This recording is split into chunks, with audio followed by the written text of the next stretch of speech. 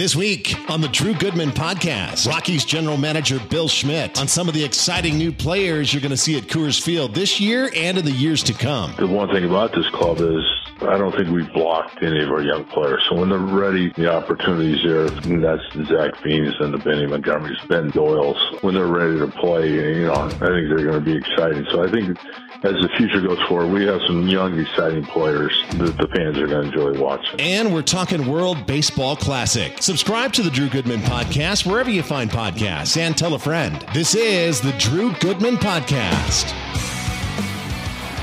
Ohtani's ready. Trout's ready. 3-2. He struck him out! Ohtani strikes out Trout, and Japan's back on top of the baseball world. Man, oh man, could you have asked for a more fitting finish to the WBC?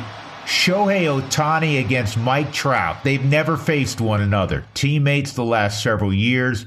And I'm sitting there having dinner with my youngest son, watching in a restaurant. And so I didn't have the audio then. But this is what everybody leading up to the championship game was hoping for. Ohtani against Trout. The two teammates, the two great friends, and two guys. And I think it's comfortable for me at least to say this. They will go down as two of the greatest 5, 6, 7 players in the history of the game. Absolutely, in my mind. And there they are facing each other. And you know what? Ohtani challenged him through 100, 101, 102.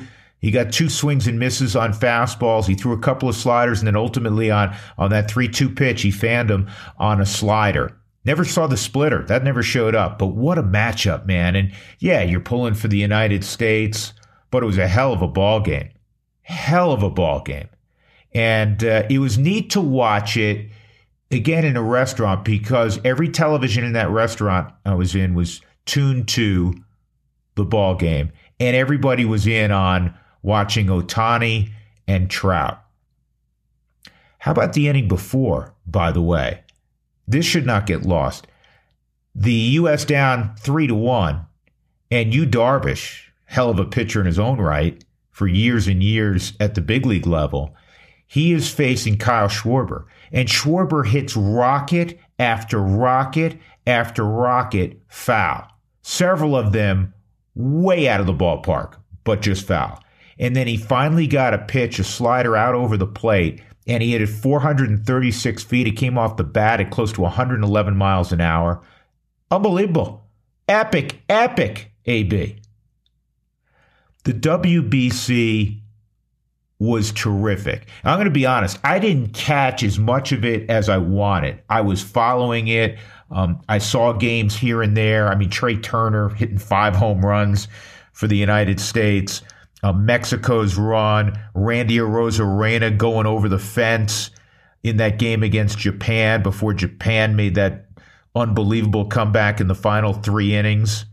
I mean, there were so many stars. And when you think about it from a global perspective, in Japan, they've never done better television ratings. Mexico was turned upside down by Team Mexico and how well they did and how they performed, and Randy Arozarena and his performance offensively and defensively throughout the 2 weeks. You know how big the sport is in Latin America, Dominican Republic, Venezuela. It was huge around the world. And I love what Benji Gill said, the manager of Mexico. As disappointing as he was when Japan came back and walked off Mexico in the semifinals, he said, this is a victory for the game of baseball. And though I know it didn't play out as largely in the United States as it did in the aforementioned countries, this was a huge victory for baseball. It was well played, and it was well played by, for the most part, all of the mega stars of the game. Now, if you want to nitpick from a U.S. biased perspective, the one element of the United States team, and we know that this is the most important element, pitching, they didn't have the guys named Verlander and Scherzer and Cole and DeGrom. Those guys did not partake. But you know what? Trout was there. Betts was there. Arenado was there. Goldschmidt was there. Schwarber was there. I mean, heck, Trey Turner was batting ninth. So all the big players were there offensively. Freddie Freeman, he was there. He was competing for Team Canada. It was awesome. It was such a great springboard for the sport and a springboard heading into the Major League season. Just can't say enough positive things about the WBC. It truly was a baseball celebration. One footnote, it did receive, in some corners, criticism because some prominent players got hurt and hurt significantly. Jose Altuve is going to be out in the neighborhood of 10 weeks. He was hit on the hand by Daniel Bard, who had a real struggle really throughout the WBC, or at least in 2 of the 3 appearances. And you weren't worry and wonder about the command, something he has overcome. And hopefully it was just a blip on the radar for Daniel Bard of the Rockies. But he hit, unfortunately, Altuve, and he broke his thumb. The other guy that fell victim to injury in a celebration, no less, was Edwin Diaz, the preeminent closer in baseball, applying his craft for the New York Mets. He's out for the season. He blew out his patellar tendon in a celebration after Puerto Rico won a baseball game. So, people say, oh, you know what, that's why you can't have it. And those 2 guys are lost either for the season or for significant amount of to the teams that pay them. That could have happened in a spring training game. Yes, Edwin Diaz wouldn't have been celebrating striking out the side in the 9th inning in a spring training game. I understand that. But the point remains, he could have gotten hurt. Jose Altuve very easily could have gotten plunked in a spring training game and broken a bone in his hand. Those things happen. See the Colorado Rockies. Opening days of spring training this year, Brendan Rodgers just dives to his left and he blows out his shoulder. Done for the year. That wasn't in the WBC. Gavin Lux tore his ACL for the Dodgers. Was going to start a shortstop early in spring training. Not the WBC. He's done for the year. So people who squawk about, well, that's why you can't play in the WBC. I think they're a minority, and they need to be remain a minority, because the WBC was great for baseball. And I don't know when else you could really play such a tournament where every game, after the pool play is elimination baseball, and it's game 7, and it's representing your country. And it was exciting. It was edge of your seat entertainment. I was all in. It was a winner. Heading back to spring training for the remainder tomorrow morning as we tape it on a Tuesday night. We'll have a few ball games for you on AT&T Sportsnet as we lead up to opening day in San Diego, as the Rockies will play the Padres at Petco Thursday, Friday, Saturday, Sunday. Then they're on to Los Angeles, 2-game set in LA, and then it's home for a Thursday opening day at Coors Field against the Washington Nationals.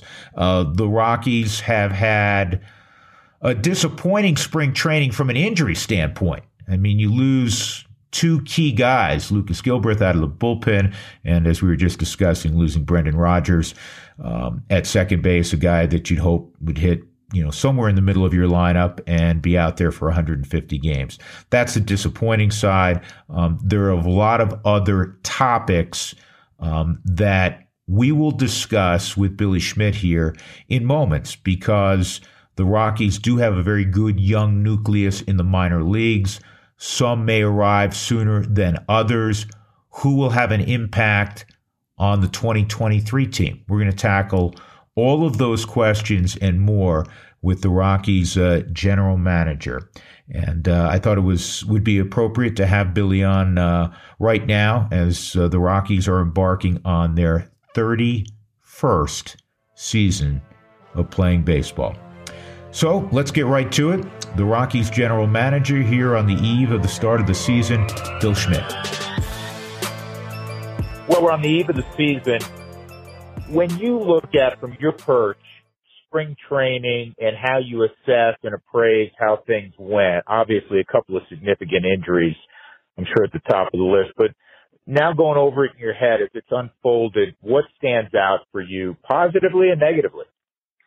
Well, first of all, negative would be the injuries as you spoke of. You know, I think everyone expected Brennan, had high expectations on Brennan Rodgers having taking that next step in his career. And for him to, have the injury that he had and the manner he had it, to lose him for the year, that, I feel bad for him, but I also feel bad for the club because, we lost a good player.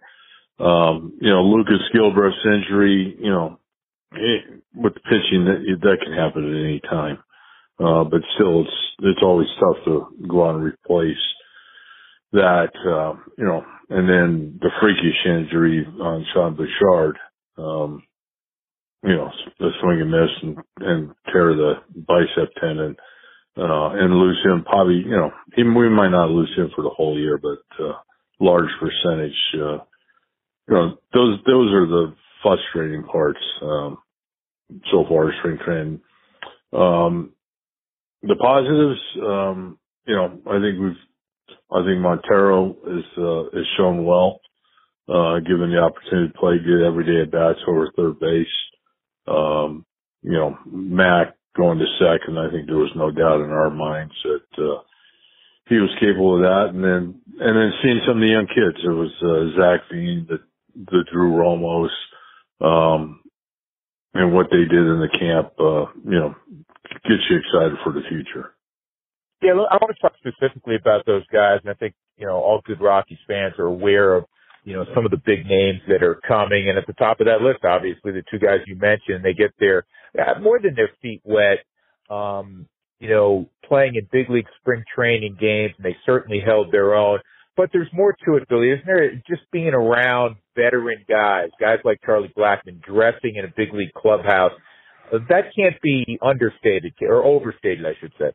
No, not by any means. And how guys handle going to the weight room and watching them, how they prepare, every day in their routines and their processes, having the young kids around those guys. And we have some good veterans. It's Chris Bryant and like you talked about, Charlie Blackmon.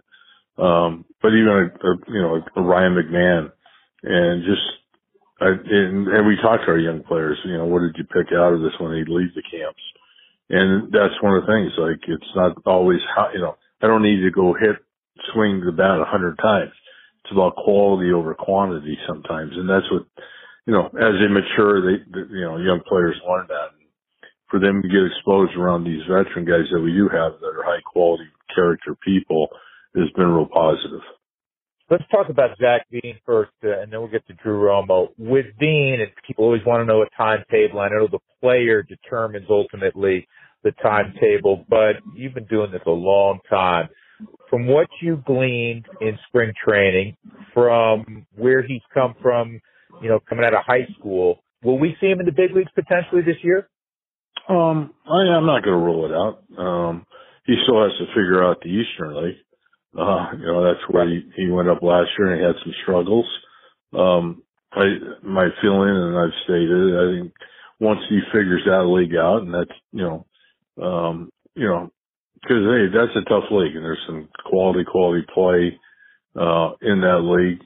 And in a lot of ways, AA might be tougher than AAA for some of the young kids because, if you can prove there, you have a chance. I'm not going to rule it out. But, he made some good adjustments from his time there last year, and I say that in the Arizona Fall League. He made some adjustments, bounced back, played well where he was the offensive player of the year in the Fall League too. And it kind of carried over to spring training. He did some good things in spring training, but he also showed that there's some parts of his game, in all areas, the defense and the offense, that he needs to tighten up, and he realizes that. But at the same point, he also realizes he's not that far away. I'll tell you what, he's like a wild horse, though, Billy. I said this last week when talking about him on the air, and he's so intriguing. He's not afraid. He did something I have never seen. I don't know if I've seen it at the amateur level. he swung at 13 straight pitches over, I think it was 3 ball games. And you talk about aggressive, man. That's something else. Yeah, you can also call it a little immaturity too. But yeah, well, I mean, I would try to pick the positive side of that apple. There's no doubt. There's no doubt. And he does play, and he brings excitement. And I know our fans who were, we're down here in spring training. He brings that youthful maturity to him, and he's having fun, and that's great. And that's one of the things you like about him when you watch him play. Besides being physically talented, is he really enjoys playing the game, and there's a quiet confidence that's growing with him, that he realizes I'm not far away and I can play with these guys up here. It's just, can I be consistent enough? And that's what he needs to tighten up, going into his minor league season. Now, I want to segue to Drew Romo, and Drew, when you drafted him, Billy, out of the Woodlands down in the Houston area, all of at least the national consensus about Drew Romo is off the charts defensively, especially for a 17, 18-year-old kid, and we'll see where the bat comes. Well, everything he's done at the minor league level and what he's done so far in spring training this year suggests that the bat's further along, at least that I don't know what you all thought, but at least with some of the things I read when he was coming out of high school. Drew had a good camp. He got both those kids got sent out last night after the game, but Drew, he swung the bat good in camp against some good quality major league pitchers. As a group, we felt Drew had a chance offensively to be a very productive hitter at the major league level. His intangibles behind the plate, the leadership, kind of the field general, that's held up, in his short time in the minor leagues that, we thought he could do based off watching him in amateur baseball and his, not at high school level, but also international level with his participation in Team USA programs. I think he leaves this camp getting ready to go to this minor league season. It'll be in Hartford to start the year. He's going out with some confidence, which is good to see because he really cares. He wants to be good. And, as an organization, we think he has a chance to be very, very good. Do you look at your minor league system now as it's tiered where, there's this group that's, led maybe by Bean and Romo starting in Double-A, and once you're in Double-A, I mean, obviously you can move very quickly. Do you look at it in tiers and waves? How do you look at your system right now? Me personally, I look at it more almost like a depth chart, and how we, you can put them in buckets if you want to. Where are we short? It's all about, for me, building the foundation to support winning here, and you have some guys a little closer, but some of the guys might be impacted, might be a step or two below. Just where are they at? How far away are they? We feel good about some of our young players, and they've showed up in camp here. Juan Guerrero and Yanquiel Fernandez into the games. Actually, last night we were able to run, Gabe Hughes into camp, and he threw very, very well. So, we kind of look at, from a depth standpoint, where we're at, where can we add some talent that maybe we're lacking? And I say that from a positional standpoint. And then, who's closer and who's farther away, and how we bridge the gap. And that was really the idea of some of our moves in the off season. That was, we tried to do with some upper level pitching because we had faced some injuries with some guys. So that's why we brought in a Jeff Criswell and a Nick Garcia, those type of guys that try to add to our depth. Yeah, and of course the sport never changes at any level. It will always be about pitching, and that's one of the exciting things about Gabe Hughes. You guys took him out of Gonzaga. You took him fairly high in the first round. He's built like a guy that's going to be really durable. The line last night against the Dodgers was outstanding.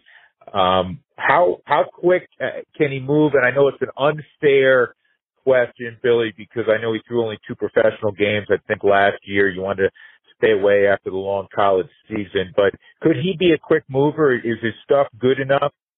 Yeah, it's not a matter of stuff because he's got stuff now. It's a matter of executing, developing his pitch ability, command, and then as he faces more qualified hitters, being able to really, become a pitcher.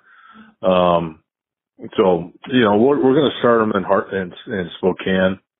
I'm not going to rule out that he at some point, based on how he does it, he couldn't be in Hartford, at some point this summer, but, we were excited to get a glimpse of him last night. Our scouting department identified him as a guy that we thought, could provide some impact up here at the major league level. And needless to say, he was a little nervous last night, but he went out and pitched very, very well. I think that's so important too. That, you find out about a guy's heartbeat when all of a sudden he's in an environment that is unfamiliar. And he may have been nervous, but again, the line looked pretty darn good. Oh, then there's no doubt. Yeah, no, he was nervous, and you had to remind him to breathe a little bit and relax. But he showed the competitive side, and which was good because I think the fans got to see it, our coaching staff got to see it. Here was a kid that spent the whole winter down here in Scottsdale training, side by side with Austin Gomber and Kyle Freeland, and I know some Brian McMahon. I know some of those guys. They were excited for him to get an opportunity. So it was very positive in a lot of ways for a lot of people. From where I sit, one of the things I'm most excited about when it gets teed up for real on Thursday, a week from now, or in San Diego, is to watch Ezekiel Tovar play, shortstop every day. Speaking of a slow heartbeat for a 21-year-old, he's got a chance to be, and you don't want to throw the weight of the world on him, but he's got a chance to be a nice player, doesn't he? He does. From the very first time I laid eyes on him, and I thought he had something. There were some things about him that stood out to me. It's not something you see every day, and there was a quiet confidence to him, and that showed in his early minor league career. And then as he moved up against better competition, the game didn't seem to speed up on him. And, we're looking forward to him, to see what the future brings, but we think it's very bright. More with Drew and Rockies general manager Bill Schmidt right after this. Spring is right around the corner. Actually, it's officially spring right now, though I know we're going to have some more cold weather and, of course, a couple of spring snowstorms as well. But nobody gets you prepared for spring and your garden, your backyard, your front yard like Stihl, S-T-I-H-L. Go to stihlusa.com and check out all of their wonderful products. I'm a battery guy, and all of their products made in the USA run on battery. They do have electric, if that's your thing. They have gas also. But I'm a battery guy, and you know what? It's time to go get your trimmers, your pruners, your edgers, your sprayers, and get ready to get that garden planted, get that property of yours looking in tip-top shape as we roll into the warm temperatures. Stihl USA or Stihl Dealers right around your corner. That's Stihl, S-T-I-H-L. Hey, you know how much I love my Boyer's coffee, brewed in the great state of Colorado since 1965. I've said this often, if you haven't tried Boyer's, if it's not a regular staple of your morning, you're missing out. You're missing out big time. Go to BoyersCoffee.com, have your favorite coffee, and it will become your favorite if it's not already, shipped to your house. I do it every few weeks. I'm a K-Cup guy. So many great flavors. Hope everybody had a great St. Patty's Day. They had Irish cream out. Wonderful brew there. Aspen Gold, that's a staple.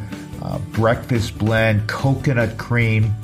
How about these Colorado favorites as well? Maroon Peak and Mount Elbert. It's simply terrific coffee. I've been talking about Boyer's Coffee for years and years. Go to BoyersCoffee.com and get yours today. Now back to Drew and Rockies general manager Bill Schmidt. Billy, you touched on a lot of guys. You touched on Montero. You touched on Montgomery. Some of the guys that, are clearly, obviously Montero's a big leaguer, but, some of the guys that are going to populate, mid-level minor league system right now. Is there anybody else that, has caught your eye that you feel like, okay, man, this guy's got a chance as well? Strongly, I think we're going to have a really exciting club in Spokane. A lot of them will be from the Fresno club last year that, led the Cal League in wins. Sterling Thompson's a kid that's had a good camp. We've been able to get him over a couple times. They're going to have Yanquiel Fernandez, Juan Guerrero, Benny Montgomery. So there's a lot of talent, but besides that, there's going to be some pitching there too. A kid named Palmquist that we took out of the University of Miami to go with Hughes. And some of the quality arms, again, that we had at Fresno last year. I think that has to be, exciting team.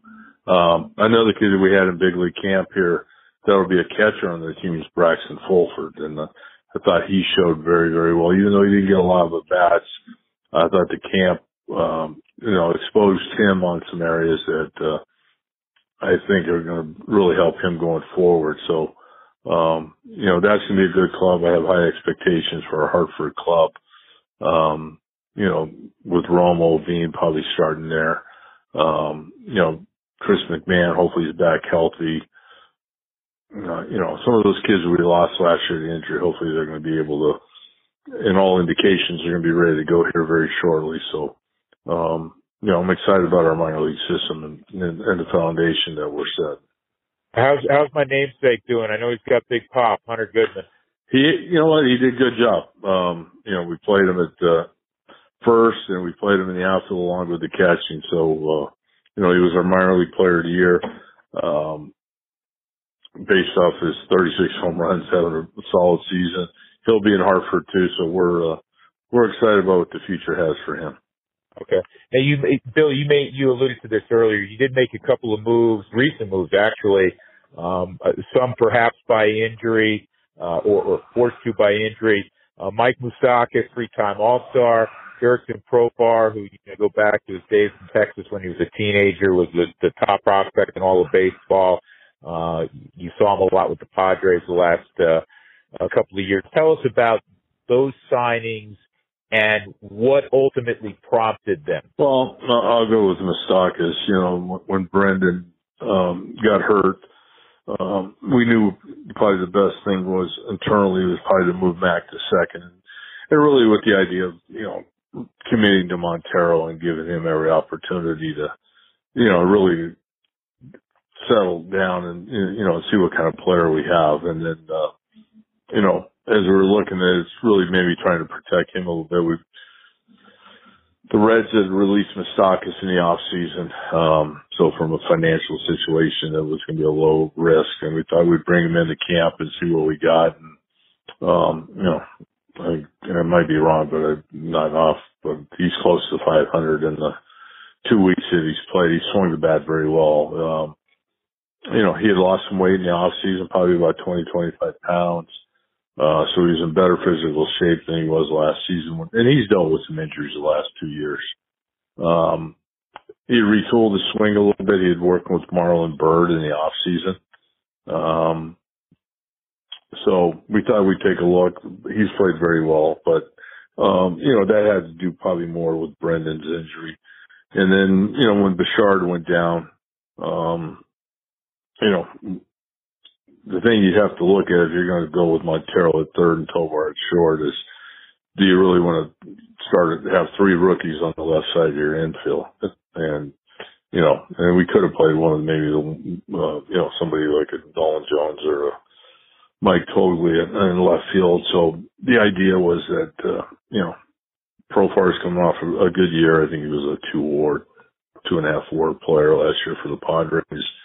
Right. To switch it to lead off something that, we would help us in the lineup. And at the same time, buy us a little bit of time, for some of our young kids just to, tighten up their game a little bit. And, none of them were long-term commitments on the guys we brought in. again, based on some injuries we had, buying our young players some time, going forward. All right. When you look at the big picture, Billy, where are you right now at the big league club? And if you're a Rockies fan, are they, you look at it and go, hey, I can think back to many other years where you're kind of, even that 2017, you were building and, there was some pain, obviously, whenever you're kind of restocking, rebuilding, if you will. How do you look at it internally with where you are right now and of course, some of those names that we touched on earlier and looking forward over the next, 3 to 5 years? Oh, I'm excited. And I used the analogy of the bamboo because, part of their thing, I knew that we needed to, one, get our foundation in place. Our young Latin players in our minor league system I've been here. I came in October of '99 here. This is as good as a group that we've had in the last 20 some years of young Latin players in our minor league system, especially from the position player side.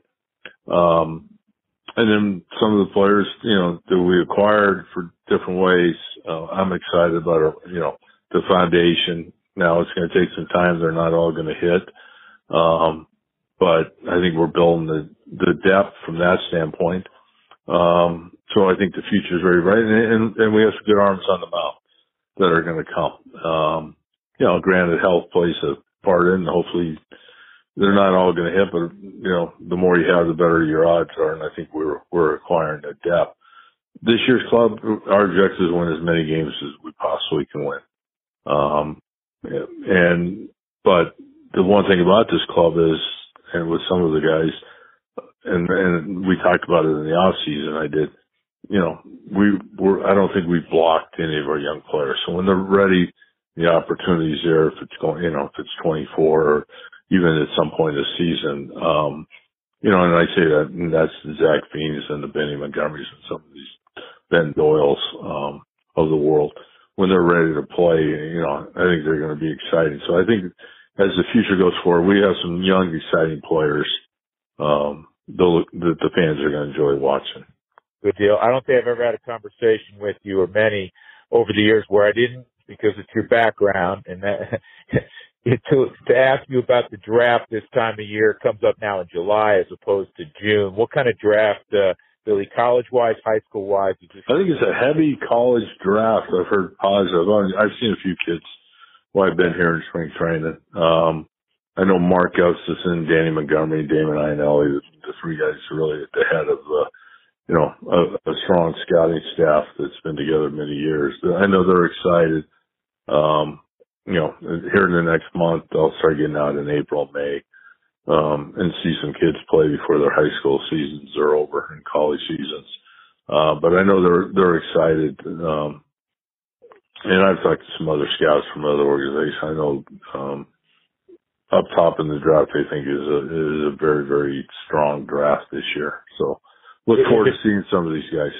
Is it better, Billy, position player wise or arm wise? I think it's a combination of both. I think there's some strong college pitching with a mix of bats, which has a lot of people excited.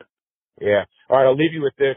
As you and I tape this tonight, the U.S. plays Japan for the championship in the WBC, and you're focused day in and day out, obviously, on the Rockies. But wondering if you've been able to catch much, and your thoughts on what has been a very well received, especially internationally, World Baseball Classic. No, I think it's good for the game of baseball, and showcases how good the players are. Especially at this level, which goes back to what we were talking about earlier. These are very, very talented individuals playing. They make the game look easy, but it's a very tough game. And so I think across the world, they show it that they come from all places.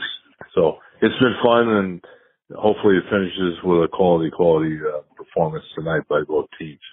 Yeah, absolutely. Hey, Billy, as always, obviously I'll see you in the next couple of days, but good luck as this season is on the precipice of it getting going, and now's where the fun starts. No doubt. Drew, my pleasure. I think that's a solid and honest appraisal of the Rockies system, really from top to bottom. And I thought maybe one of the most interesting things that Billy talked about was that he looks at the entire organization as a depth chart. Now, if you're at the top of the depth chart, you're trying to help the major league team win games, naturally. And the other important aspect of what he talked about on that depth chart is even with these signings of Moustakas and Profar, solid veteran major league guys, they're one-year deals. They're not going to block a young player who's ready to participate at the big league level, whether it's a Zach Veen or a Benny Montgomery, probably a little further down the road.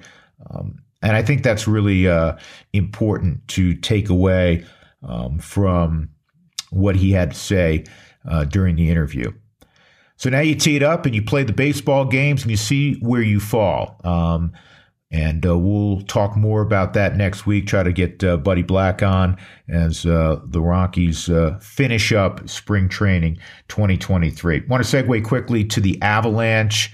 As we speak, they've won 6 in a row. They have the best record since, I think, January 1st in the NHL. I think in the new calendar year, they have the best record in the NHL. Georgiev has played really well in between the pipes, and they're not only finding ways to win games, they're starting to score at a much higher rate than they did really at any point this year, averaging better than 4 goals a game coming off that nice win against the Blackhawks. I know they've been depleted, but they dominated that game. What a year Mikko Rantanen's having. He's going to score 50 plus, maybe be in the mid-50s in terms of goals scored this year. You know who's been better? Samuel Girard. He got off to a really slow start, you may recall, this year. I don't know if some of it had to do with still coming back from the sternum injury suffered in the playoffs last year, but he's moving the puck better. He's been a good two-way, diminutive defenseman, as you know, but he's been much better, much more involved offensively. He's been on the point at times when Makar has been out, so that's been good to see. Dennis Mulligan, man, can that guy fly? And he's starting to bury the puck also. So the Avs are in a good place, trying to build momentum for the postseason, and yes, get the captain back, hopefully, maybe, fingers crossed, before the start of the postseason, but at worst, at the start of the postseason, Gabriel Landeskog will come back. I mentioned the captain, and have to reflect very quickly on the first guy that I can remember in my lifetime being referred to as the captain. I think when you use that term now, most people refer to or think of Derek Jeter with the Yankees, the captain. And that's understandable. But for me, the first guy that I heard of referred to as the captain was Willis Reed of the New York Knicks. And growing up in New York, I used to score every Knicks game. I'd watch him on television, and I would sit there and score the game with Bill Bradley and my favorite player, Dave DeBusschere, and Walt Frazier, and Earl Monroe. And the center on the 70 and 73 championship teams was Willis Reed. And one of the most famous sports stories of all time, I think you know it well, especially if you're a New Yorker. It's an iconic moment. Game 7 against the Lakers. And he had hurt his quad badly in Game 5, I believe it was. Didn't play Game 6. The Lakers won that to force a Game 7 at the Garden. And both teams come out to warm up. The Garden's packed naturally. No Willis Reed. He was the captain. No Willis Reed. He had scored 35 plus in a couple of the earlier finals games. And then Willis Reed, 15 minutes after both teams were out on the floor, comes literally hobbling through the tunnel, and the crowd erupted. The crowd saw him before his teammates, and everybody stopped. The Lakers stopped and gazed over, and the Knicks naturally stopped and gazed over, and Willis Reed gave it a go. And he hit the first 2 shots for the Knicks in the game, kind of foul line extended jumpers, and he never scored another point. The Knicks would go up by 29 early in that game, and cruised to a 113-99 Game 7 victory over the Lakers to capture the NBA championship in 1970. And Willis Reed and his courage was always credited. And it's one of there's been so many iconic moments in New York sports history, and that is near the top of the list. The captain, when he came down the tunnel, hobbled and all. Well, he passed away this week at the age of 80, and I did want to make mention of that. All right, we will continue on next week. As I said, try to get Buddy Black. We'll continue to get you prepared for the Rockies season, the Major League season. And man, oh man, I'm still buzzing from that WBC. Great theater. Congrats to Japan and Shohei Ohtani as they defeat the U.S. 3-2. Catch Mile High Sports and all of their product, their podcasts, their radio programming as well, and all their written material. Till next week, stay safe, stay well. We'll talk to you from Scottsdale in 7 days.